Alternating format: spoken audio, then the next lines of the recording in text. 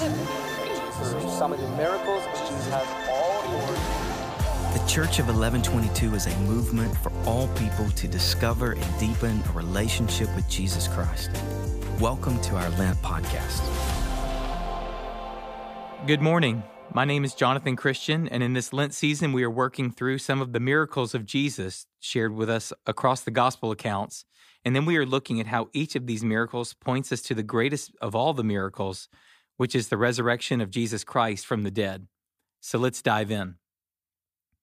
The miracle of Jesus we are focused on today is found in Matthew 15, reading verses 29 to 38, and tells the story of when Jesus feeds the 4,000, which is sometimes mixed up with the more commonly known feeding of the 5,000. But in Matthew 15, starting with verse 29, we read, Jesus went on from there and walked beside the Sea of Galilee. And he went up on the mountain and sat down there. And great crowds came to him, bringing with them the lame, the blind, the crippled, the mute, and many others. And they put them at his feet, and he healed them, so that the crowd wondered.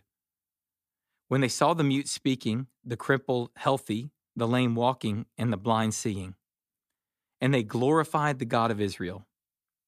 Then Jesus called the disciples to him and said, I have compassion on the crowd because they have been with me now for 3 days and have nothing to eat. And I am unwilling to send them away hungry, lest they faint on the way. And the disciples said to him, Where are we going to get enough bread in such a desolate place to feed so great a crowd? And Jesus said to them, How many loaves do you have? They said, 7, and a few small fish. And directing the crowd to sit down on the ground, Jesus took the 7 loaves and the fish, and having given thanks, he broke them and gave them to the disciples, and the disciples gave them to the crowds. And they all ate and were satisfied. And they took up 7 baskets full of broken pieces left over. Those who ate that day were 4,000 men, besides women and children. So, just one chapter after Jesus fed the 5,000 in Matthew 14, we come here to Matthew 15 and read that Jesus has been healing a lot of people. And it is after 3 days' worth of healing that Jesus presented what had to have been a familiar dilemma to his disciples. In verse 32, Jesus essentially says, Guys, we have a bit of a situation here. There are thousands of hungry people here that have nothing left to eat. At which point you might think that the disciples would have recalled Jesus' other feeding miracle and picked up on the context clues here and said, Jesus, here is my lunch. Feed them with this. But no. Instead, their nervous reply makes it clear that, like most of us, they are still learning what it means to trust Jesus entirely when they say, Where can we find enough food for all of these people, Jesus? To which Jesus replied, Well, how much food do you guys have left? And yet, again, it was fish and it was bread. But notice that the number is different than the feeding of the 5,000. This time, it is 7 loaves of bread instead of 5. As we continue in verse 36, we read that Jesus thanked God for the 7 loaves of bread and bit of fish, divided it up, and once again asked his disciples to hand it out. And hand it out they did, until everyone, all 4,000 men plus women and children, had eaten as much as they wanted, even with enough food to fill up several baskets of leftovers. How many baskets exactly? 7. Which is an important number given the context of where the feeding of the 4,000 took place. You see, the feeding of the 5,000, just one chapter before, took place near Bethsaida, close to the Sea of Galilee, in a region where only Jews, God's chosen people, lived.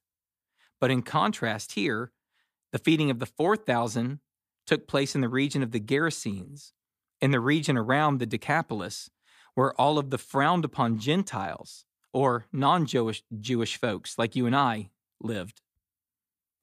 Which brings us back to the numbers, which are rarely incidental in Scripture. In the feeding of the 5,000, Jesus takes 5 loaves and feeds 5,000, which is reminiscent of the 5 books of the Jewish law, the first 5 books of the Old Testament called the Pentateuch: Genesis, Exodus, Leviticus, Numbers, and Deuteronomy. Not only that, but when everyone had finished eating, 12 baskets of leftovers were collected, which many scholars believe is probably alluding to the 12 tribes of Israel found in the Old Testament. But here in Matthew 15, when Jesus feeds the 4,000, 7 loaves are used and 7 baskets are collected, which is the number the Bible often uses to symbolize completeness, as it is evocative of the 7 days of creation when God created all of humanity.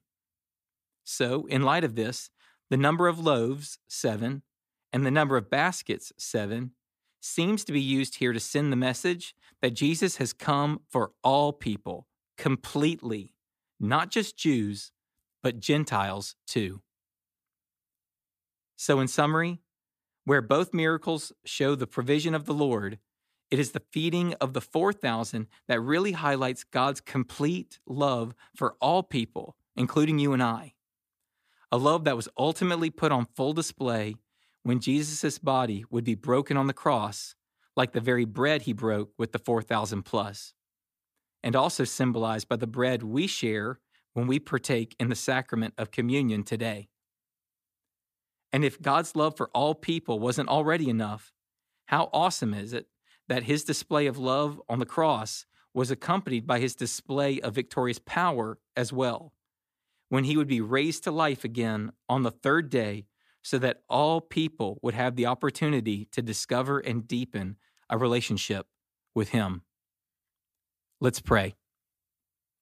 God, thank you so much for your word and for your miraculous power that reminds us not only of your ability, but also your desire for all people to surrender to your lordship, and your desire for all people to begin a lifelong and a life-changing relationship with you.